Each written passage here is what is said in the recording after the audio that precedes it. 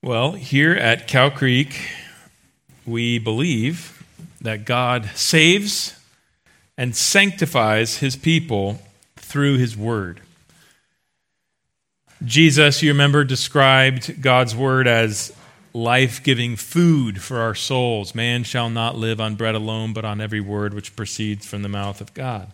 Peter described it as like mother's milk by which we grow up with respect to salvation.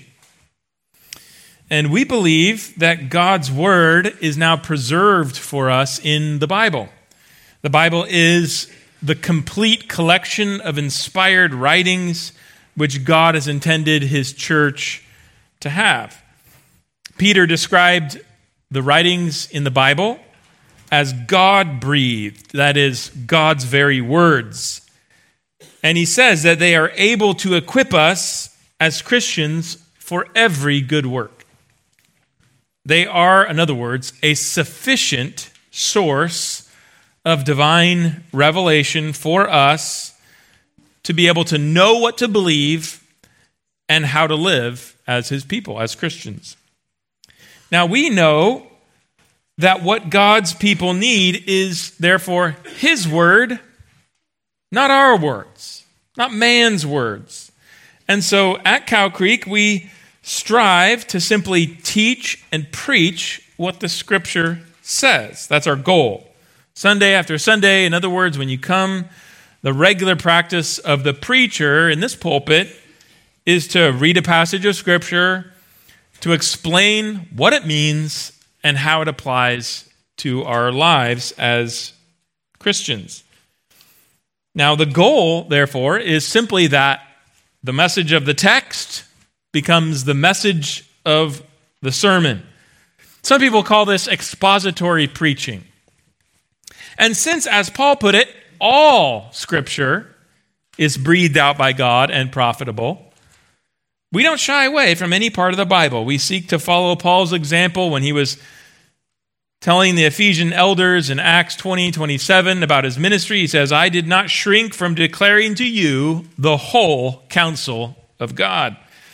And so we at Cow Creek, we preach through whole books from every part of the Bible.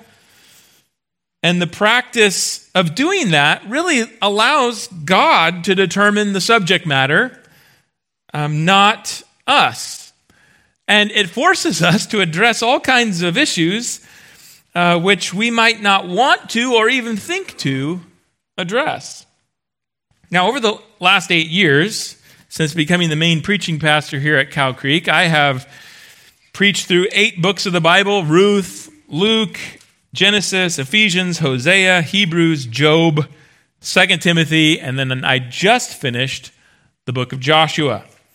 And my fellow elder, Paul Kalkin, and he's preached through Jonah, and now, as you know, he and Ben Abrahamson are going to be working through 1 and 2 Samuel as they preach on occasion for me. Now, as for me, though, the book I intend to preach through next is the Gospel according to John. And this is going to be a longer sermon series, partly because the Gospels are the longest books in the New Testament. It took me 104 sermons over the course of 3 years to preach through Luke's Gospel. Now, it should not take as long to preach through John, but it's going to be longer than the typical sermon series here. And one of the other reasons, besides it being a long book, that it takes typically longer to preach through a gospel as opposed to other lengthy books of the Bible is because the content is so important. The 4 Gospels, in other words, they recount the high point of human history, using the testimony of the people who were there to see it happen. They tell us of the period in time when, to use John's language, the Word became flesh and dwelt among us. That is, the one through whom things were created in the beginning, the Creator, entered into his own creation. That time when the eternal God became man and lived among us. This is Jesus of Nazareth. And as you know, he made an indelible mark in human history. Indeed, there's no one who has had a greater impact upon the history of the world than Jesus.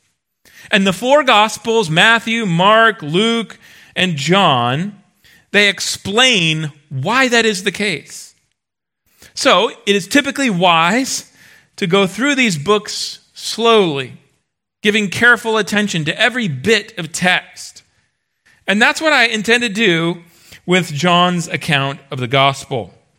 Now, with all that being said, this morning, I'm not going to be diving into the first part of the text, but I'm going to do what I always do at the beginning of a new sermon series. I'm going to simply be laying the groundwork for our study of John's gospel by introducing you to the book. I'm going to just begin by explaining, first of all, some basic background matters like who wrote it, when did they write it, why did they write it, and then I'm going to provide sort of an overview of what's in the book and highlight some of its main themes, its main teaching. So, with all that said, let's begin by covering some of those basic background matters that I mentioned. Who wrote the book, when, and why? Now, the author of the Gospel according to John never actually explicitly identifies himself in the book. But the title, The Gospel according to John, of course written in Greek originally, was attached to this book from its earliest days of circulation. And throughout its history, the church has understood that John to be the Apostle John. Now, many scholars have started disputing that in our day, but it's still the best view. One John scholar, D.A. Carson, put it this way. He said, the most straightforward reading of the evidence for authorship is still the traditional one. It's highly probable that John, the son of Zebedee, quote, the disciple whom Jesus loved, wrote the fourth gospel. Now, we can't know for certain when the book was written. Carson himself says almost any date between AD 55 and AD 95 is possible. But there are good reasons to think that it might have been written in the latter part of the first century, between the destruction of Jerusalem, which occurred in AD 70, and John's death, which occurred somewhere in the mid-90s AD. Now, as to why it was written, a few things need to be said here. First, the title tells us something. It is the Gospel according to John. Now, that word gospel, euangelion in the Greek, of course, it means an announcement of good news. And in this case, the good news being announced concerns Jesus. Right? It is the gospel, according to John, of Jesus Christ. And you know that because when you open up the book, you find it's all about him. And while there's only one gospel of Jesus Christ, only one announcement of good news concerning Jesus Christ, this book is John's account of it. It is the gospel according to John. Now, as to what the good news about Jesus consists of, well, a survey of the book's contents tells us. So, like the other three accounts of the gospel according to John tells us the story of Jesus' entrance into the world, his life as a man, his death on the cross, and his resurrection. And it explains that through these historical events, Jesus accomplished salvation for fallen human beings from the power and the penalty of their sin. In other words, the gospel, according to John, is a book which tells the good news of what God has done through Jesus Christ to save sinners from his own judgment and to bring them into eternal life, that is, eternal fellowship with the true God. But along the way, John's gospel emphasizes repeatedly that this gift of salvation and eternal life is received by men and women who believe and trust in Jesus for salvation. In other words, the book announces the gospel of Jesus Christ so that, and here we get to the purpose, people might believe it, this message of good news, and be saved. In fact, toward the end of the book, if you would, turn to John chapter 20, verses 30 and 31. And in these two verses, you'll actually see that John tells us explicitly why he wrote the book. Here at the end, he says, John 20, verses 30 through 31, "Now Jesus did many other signs in the presence of the disciples, which are not written in this book, but these are written so that you may believe that Jesus is the Christ, the Son of God, and that by believing you may have life in his name." So John's purpose in writing this book, by his own admission, is primarily evangelistic. He wrote so that people might believe in Jesus and be saved. But that could lead you saying, well, why should we as Christians then read it? I mean, we already believe in Jesus, and we've already received life in his name. And that's where we have to add that John clearly intended the church to read this book as well as unbelievers, because this account of the good news concerning Jesus Christ reveals to every reader the glory of Jesus Christ. In fact, the book is designed in such a way, as we shall see, that you're going to gain further insight about Jesus, his person, his work, every time you read it. So by reading the gospel according to John, unbelievers will be saved if they respond to it in faith, and believers will gain a deeper knowledge and a deeper appreciation of their Savior, so that they might grow in their love for and trust in him. Now, these twin purposes then reflect my own desire in this sermon series, that everyone who listens to this sermon series in the months to come, as we open up John's gospel, might, number one, those who are lost might believe in Jesus and receive eternal life in his name. And number two, those who are believers might grow to know and love and trust him more. So, sort of establish those basic background matters about the book. Who wrote it? When did they write it? Why did they write it? Now let's turn to consider what's in the book. And the first matter that I want to address has to do with the very text of John itself. John contains one of the two largest textual variations in the entire Bible. And I want to take a moment to just address it here at the beginning of our series. And we'll address it again when we come to it in the series. But if you will turn to in your Bibles to John chapter 7, verse 53, you're going to see what I mean. If you are using not the old King James, but a newer translation, the English Standard Version, New International Version, New American Standard Version, any of these versions, you're going to see some kind of note just before chapter 7, verse 53. And it's going to say something like, the earliest manuscripts do not include 753 through 811. Now, they put some kind of marker, like brackets or double brackets or a thick line around that section of the text to mark it off from the rest of the book.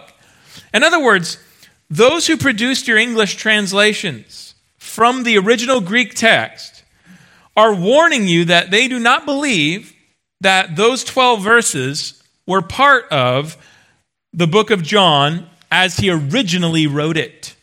but were added into a later copy, by mistake perhaps, or even intentionally. Now, why do they think this? Well, first of all, it's based upon the manuscript evidence. In other words, let me explain. We don't have the original text that John wrote with his hand, do we? That's been lost somewhere over time. But what we do have is many hundreds of copies of either part or all of John's gospel. The oldest of which go back to within 100 years of when John must have written the book. In fact, the oldest manuscript that we have of any New Testament book is a tiny little fragment of John's gospel written on front and back, which dates back to around AD 100, just a few decades from when John actually penned the book.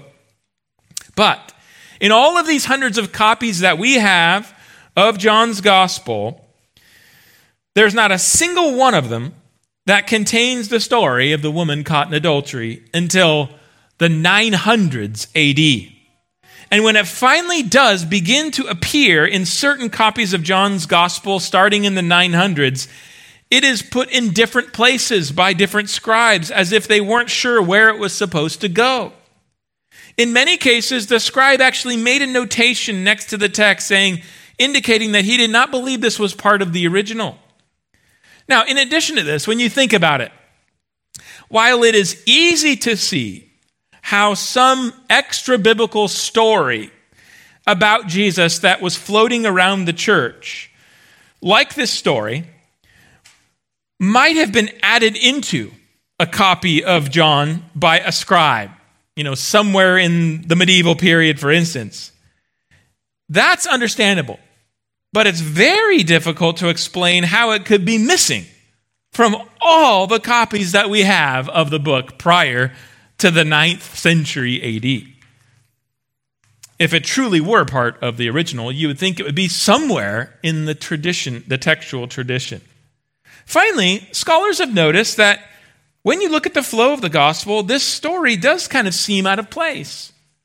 I mean, we're used to it being there, but if you were to take it out, the text actually flows quite nicely from 752 to 812.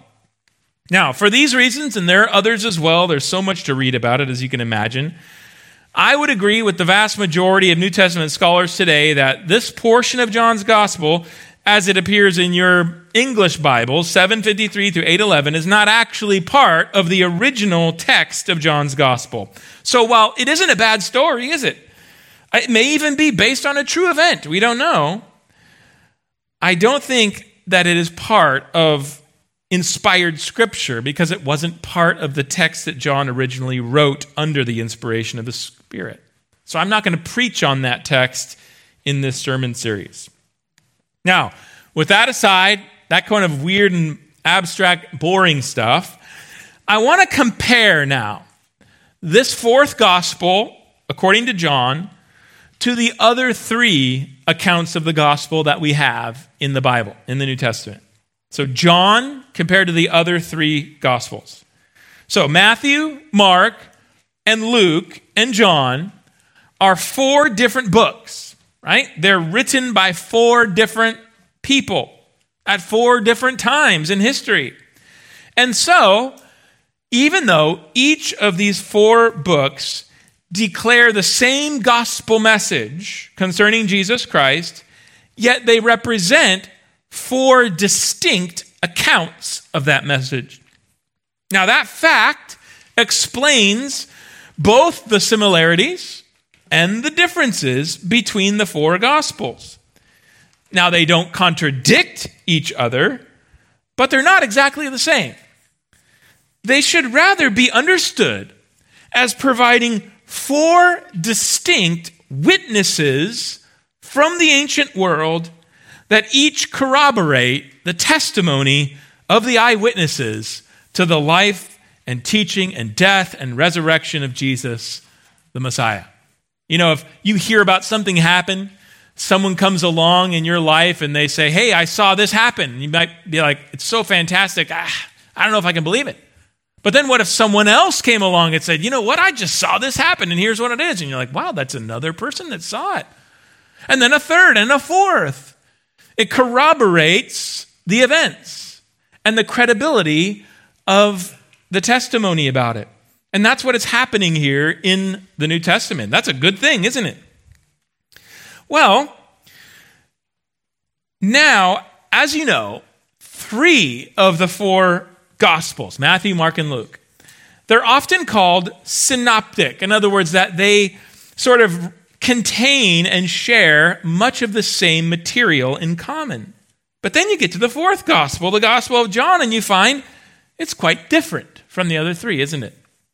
Now, it's true, there are some features which John's Gospel has in common with the other 3 Gospels. For instance, all 4 Gospels do talk about generally the same events, the life, the death, and the resurrection of Jesus.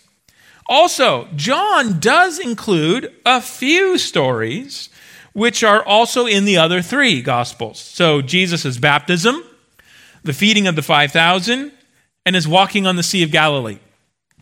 And there are also a few sayings of Jesus recorded in John which are parallel to sayings of Jesus recorded in the other 3 Gospels. But in general, John leaves out most of the material that are included in the other 3 synoptic Gospels and instead provides new material that isn't found anywhere else. Even when John talks about the few events which are recorded in the other Gospels, he often provides a lot of new information about those events.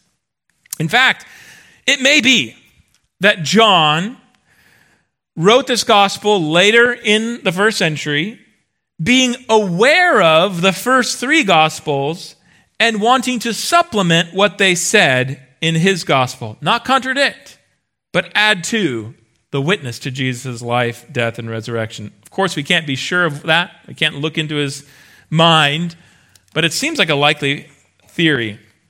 Now, what makes John different from the other 3 Gospels, however, that it contains, it's also the way it's structured, the whole argument of the book. The Gospel of John is organized in a way that is quite different from Matthew, Mark, and Luke. And so I want to take a moment to explain some of its features for you now that will help us as we navigate through it and as you read through it in your own devotions. So let's go back for a moment. And if you would, consider what John said again in that purpose statement, John chapter 20, verses 30 through 31. You might still have it open in your Bibles. Look there again. He's told us why he wrote the book, and he said this. Or it says this, "Now Jesus did many other signs in the presence of the disciples, which are not written in this book, but these signs are written so that you may believe that Jesus is the Christ, the Son of God, and that by believing you may have life in his name." Now, here John says that he had written about certain signs. You see that word? Which Jesus had performed. Now, in general, a sign signifies, right? Saying, great, that's helpful, Jeremy. What I mean is that a sign points to something beyond itself, right? In this case, the signs which John is talking about were the miracles that Jesus did. They were signs that Jesus did. And what these miracles signified was his identity and what he'd come to do. So they pointed to the fact that he is, as John put it here, the Christ, the Son of God. John wrote about these miracles of Jesus so that when people read about them in his gospel, they would understand what they revealed about Jesus' identity, and they would come to believe in him and thereby receive the gift of eternal life. Now, what you see then, when you look at the Gospel of John, if you flip through its pages or if you reflect upon your own reading of it, what you see when you look at the Gospel of John is that it is structured around a series of 7 signs or miracles of Jesus. John tells us that the first of these signs was when Jesus turned water into wine at a wedding in Cana of Galilee. That's chapter 2. He actually says this was the first of Jesus' signs.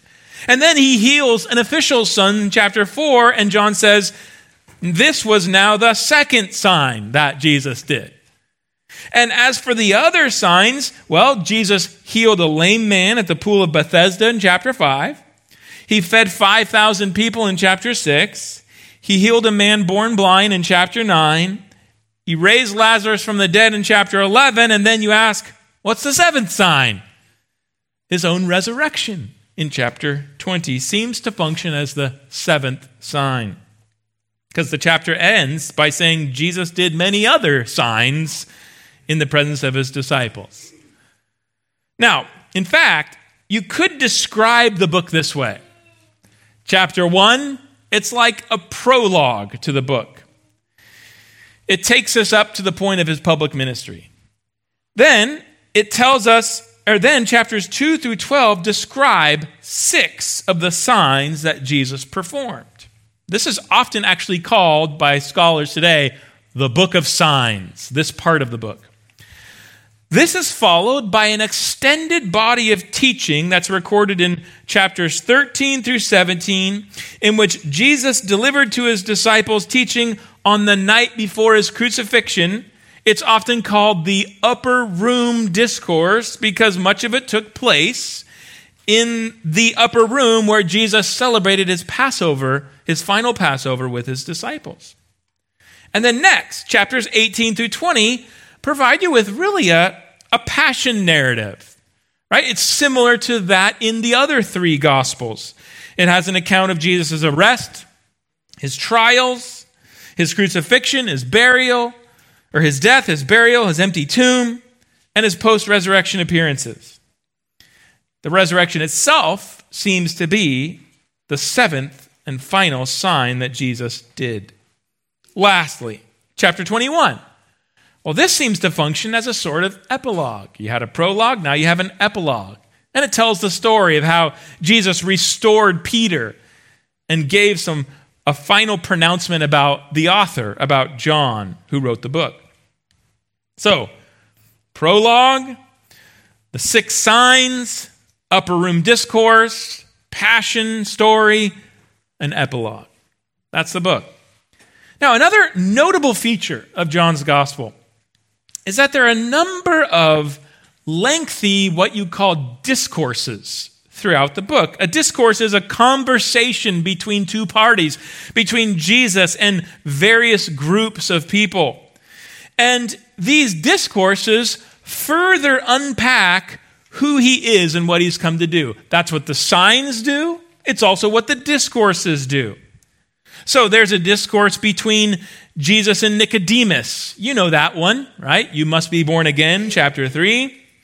There's a discourse between Jesus and a Samaritan woman in chapter 4. Now, often these discourses will actually follow one of the signs, and they refer back to the sign and unpack further the significance of the sign. So, for instance, in chapter 5, he heals that lame man by the pool of Bethesda, or Bethsaida, and then that's followed by this discourse between Jesus and the Jews, where he explains why when he healed that man on the Sabbath, he wasn't breaking the Sabbath because he is the Son of God. Or you think of Jesus' miracle of feeding the 5,000 in John chapter 6. It's followed by a lengthy discourse between Jesus and the crowds, at the center of which is this theme that Jesus is the true bread of God, come out of heaven to give life to men. After he just multiplied the loaves and given physical bread, he talks about how he's the true bread that gives eternal life. So you see, the discourse unpacked the meaning of the sign. Finally, we should point out, of course, that woven into these discourses in the book of John are 7 glorious I am statements, right? They're about who Jesus is. He tells us straightforwardly. So in chapter 6:35, he says, I am the bread of life. Chapter 8, verse 12, he said, I am the light of the world. Chapter 10, verse 7, he said, I am the door of the sheep. In verse 10 of the same chapter, I am the good shepherd. Chapter 11, verse 25, I am the resurrection and the life. Chapter 14, verse 6, I am the way, the truth, and the life. Chapter 15, verse 1, finally, I am the vine. 7 signs, 7 I am statements. Each of these 7 I am statements serve as a striking summary, compact summary of different aspects of Jesus' identity as the Messiah. So, let's summarize. What's in the book? Well, the book contains John's account of the gospel, which reveals the person and work of Jesus Christ by writing about 7 signs that Jesus performed, beginning with changing water into wine at Cana and climaxing in his own resurrection, and then explaining these signs with various discourses between him and various parties, and all of it included 7 summary I am statements, which summarize who he is. Now, there are lots of other things in the book as well, as we'll see, but I think that these features provide you at least a basic sense of the structure of this incredible gospel. Now, finally, we just have to consider, what is this Gospel of John teaching, right? What is its main themes? We have to return here again to that main point that John was trying to communicate in his account of the gospel. You remember he summarizes it in John 20, 31 through 32. We've looked at it a couple times. He says that his goal is to reveal, the identity of Jesus Christ by way of these signs, so that people reading the book will believe in Jesus, either for the first time and be saved, or that they will gain a deeper knowledge and a deeper faith in Jesus Christ. Now, many of the themes of the book are then related to that primary purpose. So, for instance, much of the book is designed to teach you various aspects of Jesus' identity. It's as if John is holding up this beautiful diamond, the person and work of Jesus, and he's just turning it to show you different glorious aspects of who Jesus is and what he'd come to do. So, for instance, we see that from the beginning of the book, John clearly tells us that Jesus is God, perhaps clearer than any of the other Gospels. The God who existed before his birth as a man. For instance, in John chapter 1, verse 1, John describes Jesus saying, in the beginning was the Word. The Word was with God. The Word was God. And then it says that through him all things were made. So it describes Jesus as the one who was with God in the beginning, who was himself God, who is the one through whom all creation came to being.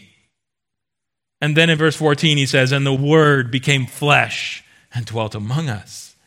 In chapter 5, Jesus told the Jews, my Father is working until now, and I am working.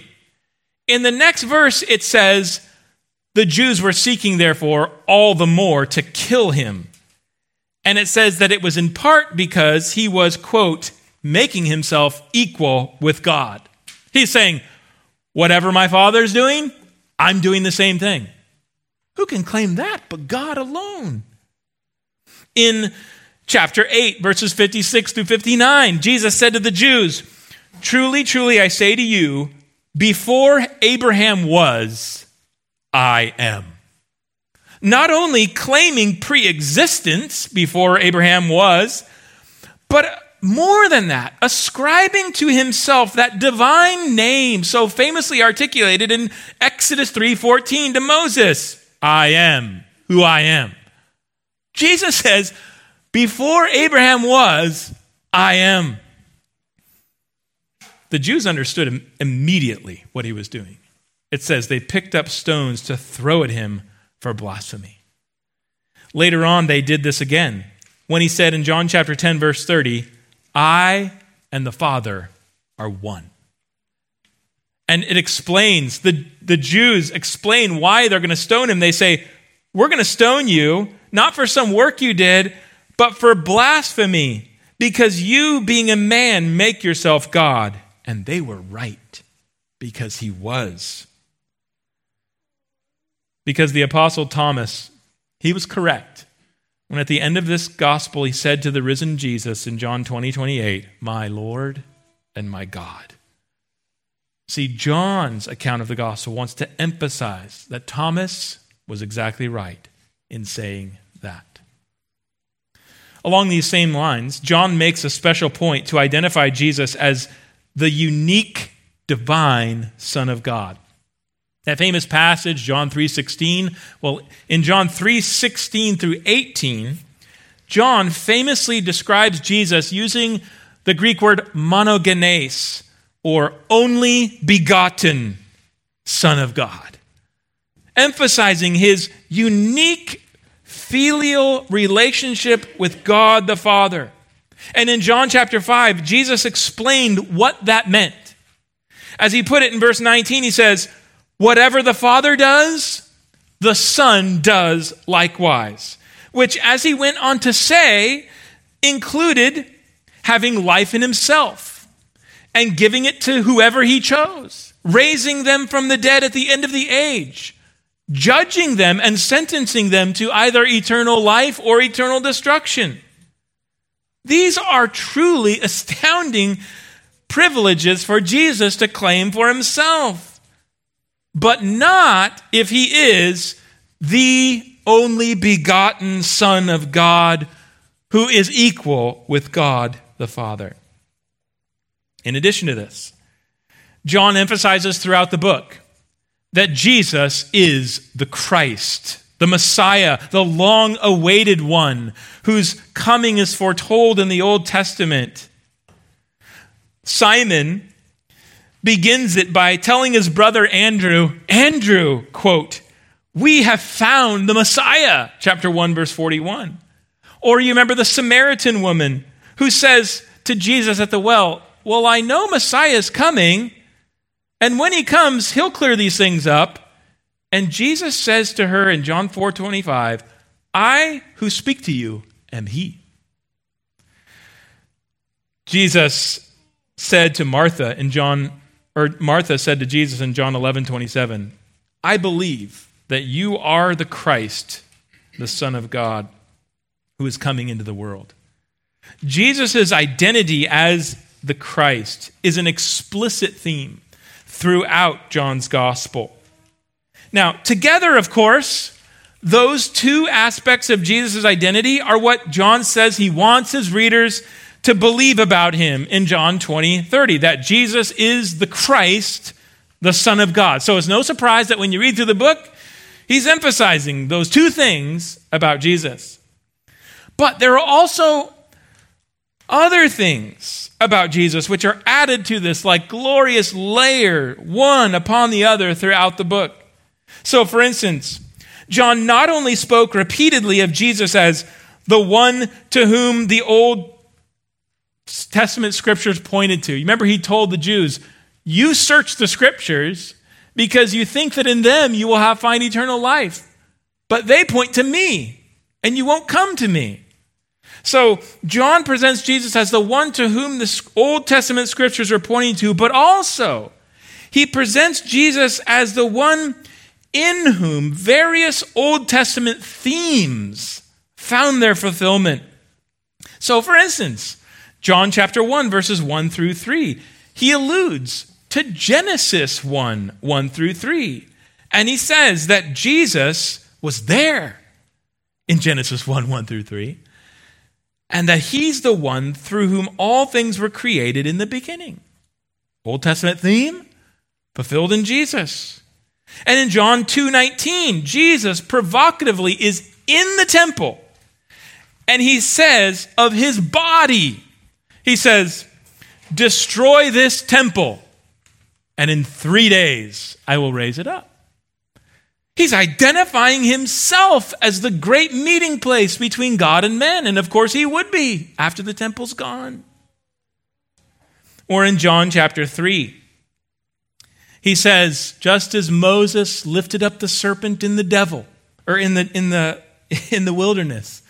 This is back in the book of Numbers. The people had rebelled against God. God struck them with judgment. He told Moses to lift up a bronze serpent, and they had to look to the serpent. And if they looked to the serpent, they would be saved from God's judgment. And Jesus says, so also the Son of Man must be lifted up. And he explains how all who look to him in faith will receive eternal life. Old Testament theme fulfilled in Jesus. John chapter 6, he describes himself as the true manna. God had given physical bread to Israel out of heaven, but Jesus says that God now has given the true bread that gives eternal life to the world, to whoever who will believe in him. Another very vivid theme. Throughout the Old Testament prophets, it was a repeated way of referring to Israel. God would say that they were his flock, and he would describe them as being abused by their shepherds, by their leaders. And he said, one day I will shepherd the flock. And he says, I will set my servant David over the flock. And then, in a dusty road, long time later, we hear this man saying, I am the good shepherd. I have come to lay down my life for the sheep. Or another prominent Old Testament theme is God would often refer to Israel as his vine or his vineyard. And he says, I tend you, I give you water, I prune you, I take care of you, and what do you give me? Fruitless. A vine that would be destroyed. In John chapter 15, you hear Jesus saying, I am the vine, and every branch in me will bear good fruit. Old Testament themes coming to fulfillment in Jesus. In fact, the greatest of all is at the end when he dies on the cross, but the soldiers find his body already dead, and they don't break his legs. And it says that this was to fulfill what was said of the Passover lamb, that not a bone of it should be broken. And it presents Jesus as the great Passover lamb slaughtered for our salvation from the judgment of God. Old Testament themes pointing to and fulfilling in Jesus. Another theme is that John emphasizes the theme of witness. You know, he's trying to show us who Jesus is. And in the book, you often see Jesus or John himself, the author, appealing to various witnesses, testifying to the truth of who Jesus is. There are many occasions in John's gospel when the reader is told of various witnesses. So John the Baptist is described as a witness on various occasions. In John chapter 5, Jesus, speaking to the Jews, points to his miracles, his Father, the Scriptures, and Moses as corroborating witnesses, establishing who he is. In John 15:26, he also adds the Holy Spirit and his disciples and says they will bear witness about me. The book ends with this line from the author himself. This is the disciple who is bearing witness about these things and who has written these things, and we know that his testimony is true. It's a way of saying, John saying, I'm the one writing this, and I can tell you it's true. Finally, the book frequently addresses the theme of how people respond to the revelation of Jesus' identity in this gospel. So on the one hand, there is this pervasive emphasis upon how people so frequently misunderstood what Jesus was saying and who he was. So you remember how he famously said, destroy this temple and in 3 days I will raise it up. And everyone thought he was talking about the physical temple in Jerusalem. In fact, that's what he was charged with at his final Jewish trial. Or Nicodemus, when Jesus said, you must be born again. He said, how can you go back into your mother's womb and be born again? Or in John chapter 4, where Jesus told the woman at the well that he could offer water that you'd never thirst again. And she says, Jesus, where do I find this water? Or in John chapter 6, where he says that you must eat my flesh and drink his blood. And they're thinking, what is this guy? He's crazy. John chapter 7, he says that he was going somewhere where they could not follow. And they're thinking, where's he going? Is he going to go into the dispersion and be among the Gentiles? Over and over, John describes people not understanding and how this led to a division in their response to him. Some saw the miracles and believed in him, but others did not and thought he was false and a troublemaker. And these themes speak, of course, to the human condition of corruption and frailty and blindness. And in the face of this division, Jesus affirms the reason is that no one can come to me unless the Father who sent me draws him, John 6:44. But on the other hand, John's gospel makes very clear how people should respond to the revelation of his identity and of his teaching. They should believe in him. Let me just give you a sampling. John 1:11-12. He came to his own, and his own people did not receive him. But to all who did receive him, who believed in his name, he gave the right to become children of God. John 3:18, whoever believes in him is not condemned, but whoever does not believe is condemned already because he has not believed in the name of the only Son of God. John 5:24, truly, truly, I say to you, whoever hears my word and believes him who sent me has eternal life. He does not come into judgment, but has passed from death to life. John 6:40, for this is the will of my Father, that everyone who looks on the Son and believes in him should have eternal life, and I will raise him up on the last day. And of course, John 11:25-26, I am the resurrection and the life. Whoever believes in me, though he die, yet shall he live. And everyone who lives and believes in me shall never die. Do you believe this? That's just a small sampling, isn't it? Of these kinds of texts showing how John's gospel points to faith in Jesus as the proper response to his message. And finally, as he saw from even those texts that I read, John's favorite way of describing salvation, which God gives to people who believe, is that phrase, eternal life. But we shouldn't just think of unending life. Rather, Jesus himself describes the nature of this eternal life that we receive from God through faith. He says in John 17:5 that this is eternal life, to know the only true God and Jesus Christ. Personal fellowship with God and his Son, which never ends.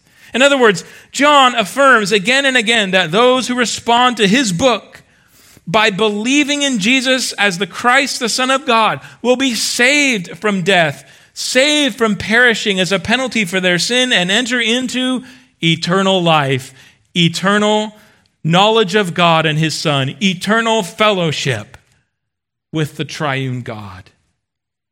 No wonder this book is called a gospel. It is good news, isn't it?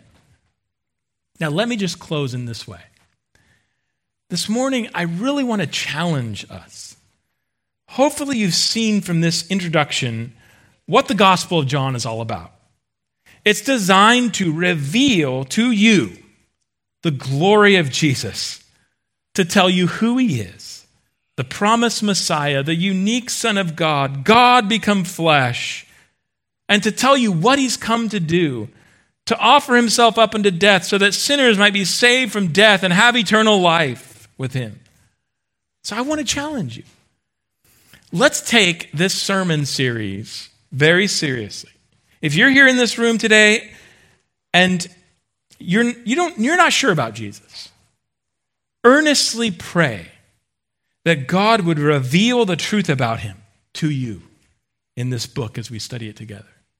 If you are a Christian, you do believe in Jesus, earnestly pray that God would help you to know him better, that you might trust him more, be filled with a greater awe of him and love for him as a result of seeing his glory in this book.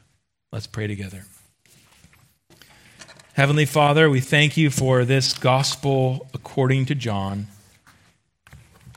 a witness to the truth about who your Son is, Jesus Christ, this man who more than any other has shaped the whole course of human history. Oh God, we are grateful that these things have been written down for our instruction. But Lord, we know that our hearts are prone to dullness, and we are so prone to blindness that there could be light right in front of us and we could be distracted or not see it for what it is. We pray you would open our eyes to see the glory of Christ in this book, that we would come out the other side of this study having grown in faith and wonder and awe and love and reverence for our Lord Jesus Christ. We pray it in his name. Amen.